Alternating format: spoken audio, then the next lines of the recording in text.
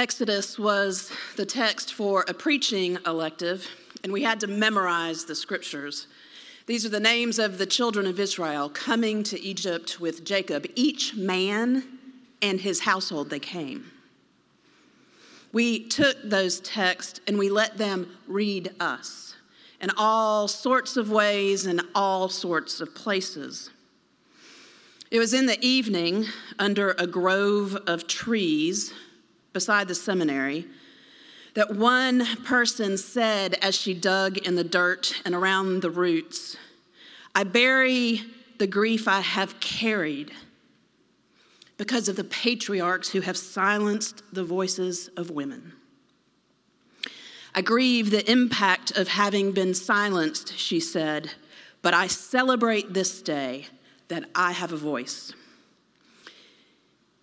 It was that evening that I publicly acknowledged my own hidden and unacknowledged grief. I carry some of that today. A memorized text about patriarchs brought me to confess the pain of having lost children to failed pregnancies. There in that space that night. And in the morning, weeping lingers for the night, but joy comes in the morning. But in the morning, there was new freedom in that acknowledged grief. And there was a deeper understanding of God's provision. God provides the meal, we do the gathering. And there is enough. There was evening, then morning that first day, and that brings us to this day. So listen now to a word from the Lord from selected verses of Exodus chapter 16. The whole congregation of the Israelites set out from Elim, and Israel came to the wilderness of Sin, which is between Elim and Sinai, on the 15th day of the second month after they departed from Egypt. The whole congregation of the Israelites complained against Moses and Aaron in the wilderness. And the Israelites said to them, "If only we had died by the hand of the Lord in the land of Egypt when we sat by the flesh pots and we ate our fill of bread, for you have brought us out into this wilderness to kill us from hunger." And then the Lord said to Moses, "I'm going to rain bread from heaven for you. And each day the people shall go out and they'll gather enough for that day. And in that way, I will test them, whether they will follow my instruction or not." Well, on the sixth day, when they prepare what they bring in, it's going to be twice as much as they gather on the other days. And so Moses and Aaron said to all the Israelites, "In the evening, you shall know that it was the Lord who brought you out of the land of Egypt. And in the morning, you shall see the glory of the Lord, because he has heard your complaining against the Lord. For what are we that you complain against us?" And Moses said, "When the Lord gives you meat to eat in the evening and your fill of bread in the morning, because the Lord has heard your complaining and that you utter all against him, what are we? Your complaining is not against us, it is against the Lord." And then Moses said to Aaron, "Say to the whole congregation of the Israelites, draw near to the Lord, for he has heard your complaining." And as Aaron spoke to the whole congregation of the Israelites, they looked to the wilderness. And the glory of the Lord appeared in a cloud. And the Lord spoke to Moses and said, "I have heard the complaining of the Israelites. Say to them, at twilight you shall eat meat, and in the morning you shall have your fill of bread. Then you shall know that I am the Lord your God." And in the evening, quails came up, and they covered the camp. And in the morning, there was a layer of dew over the camp.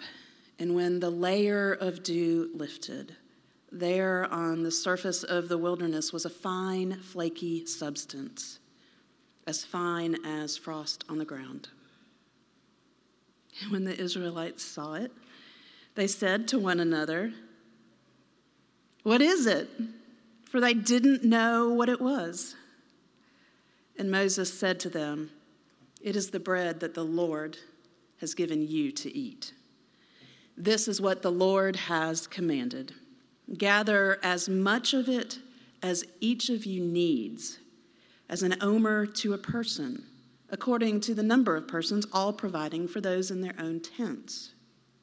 The Israelites did so, some gathering more, some less. But when they measured it with an omer, those who gathered much had nothing left over, and those who had gathered little had no shortage. They gathered as much as each of them needed. And Moses said to them, "Let no one leave any of it over until morning." This is the word of the Lord. Thanks be to God. Georgiana and Louie showed up. They sat in the same pew, kind of where Mary is this morning, and sometimes they napped at the same schedule in worship. Sitting behind them, our family kind of learned the cadence of their breathing, the predictable tilt of their head. We saw the next generation put a gentle, steadying hand on a shoulder, maybe even having to miss standing up and singing a few stanzas of a hymn. This sanctuary was home. Louis sat on a sawhorse in the middle aisle as a young boy, as this sanctuary was being built, and these 9 vaulted arches were raised to rest on columns that are capped by stone corbels. Each corbel has a different carved symbol taken from church history. Georgiana was the same. Her family was the architect. So her face and her brother's face are carved into the stone in the garth. Griff, he advocated for the importance of historical preservation of this space. And Jim, he stood in the center aisle like Louis had years before him, leading church tours and pointing out and telling the biblical story that each one of these corbels represents. This sanctuary is a home. Louis would stand at his window at Baker Donaldson, and he would relive the day that he watched the marching garbage striker turn toward town, and he would wonder aloud if his decisions had been the right and faithful ones. His faith gave him the courage to engage in the cause. Georgiana was one of the first female medical illustrators. She was an artist who could translate for physicians around the world the detail of the human body. She had learned about seeing detail and translating that knowledge in the church. And Griff and Jim knew something about this space. Griff about the necessary operations to maintain this place where God-sized dreams emerge. And Jim, the necessity to use the imagination to tell the stories of faith behind and before the beauty in the sanctuary. God provides the meal, the manna and quail, and God provides for us. And as we are fed, we come to know God and take courage to live in the wilderness of the world. Sometimes all you have is a memory of home. Louise knew it too. She reached the point where being at church was an impossibility. Nearly housebound, the last time she crossed the threshold at Idlewild was into the chapel for a great-grandchild's baptism at an 8:30 service. At the 8:30 service, we always move forward to take from the loaf. But Fifi, as her family called her, couldn't move from the pew.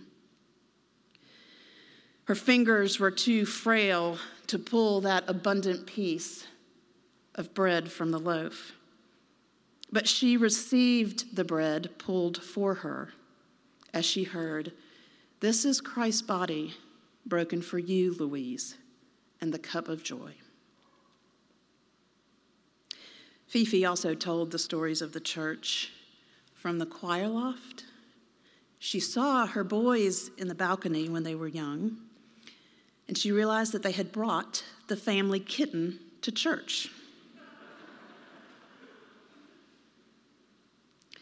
These were the same boys who befriended the children of the Cuban refugees that this church made a way for and made a home for in Memphis.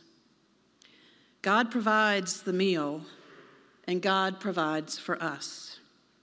And as we're fed, we come to know God, and we take courage to live in the wilderness of the world. Sometimes all you have is a memory of home, and we've known that memory over the wilderness of this pandemic year. Sometimes all you can do is imagine. And we've had to do that a lot over this year. Meredith has her particular spot, which is usually behind Ray and Sam and Louise. Sam usually sits with the Barbaras and his Kathy, and he always takes the peppermint wrapper back lest you leave your trash in the pews or in your pocket. And on time, and you blew it for me this morning, Bruce, a few minutes after worship had begun, as the opening hymn was resounding, you could watch Bruce walk into this sanctuary and take his hand as he traced the wall, and he found the presence of the generations who had gone before sliding into that west penalty box. God provides the meal, and God provides for us. And as we're fed, we come to know God and take courage to live in the wilderness of the world. We're fed here at this table and in this house, this home, and we have to leave this place nourished by the meal that God gives to us. God provides the meal, and God provides for us. And as we're fed, faith and courage, they grow in us. The meal, it is unending as God's grace. And God's grace is sufficient, and it's made perfect in our weakness. In God's economy, there are no polite shenanigans. But instead, there are risky actions that we have to take that reveal God's love and justice, God's mercy and compassion. To do the things that need to be done in this world. Well, Pharaoh still lives in this world, but sometimes we have to come to the table, be fed, and we have to leave home, this home. The church is called to be the visible and witnessing community of the gospel of Jesus Christ. The essential structure of God's gathered people is to be an unfolding narrative, to be an unfolding story, another page to turn, rather than a rigid, institutional, operational structure. Louis, Georgiana, Griff, Jim, Louise, each and many others, they were courageous in the ways that they let us watch them age among us. They were God's witnesses in their faithfulness. And God stands with us as we carry a pride flag and we bear witness to a God who welcomes all. And God encourages us to show up and to make meaning in the beginning of life, through it all, and especially at the end.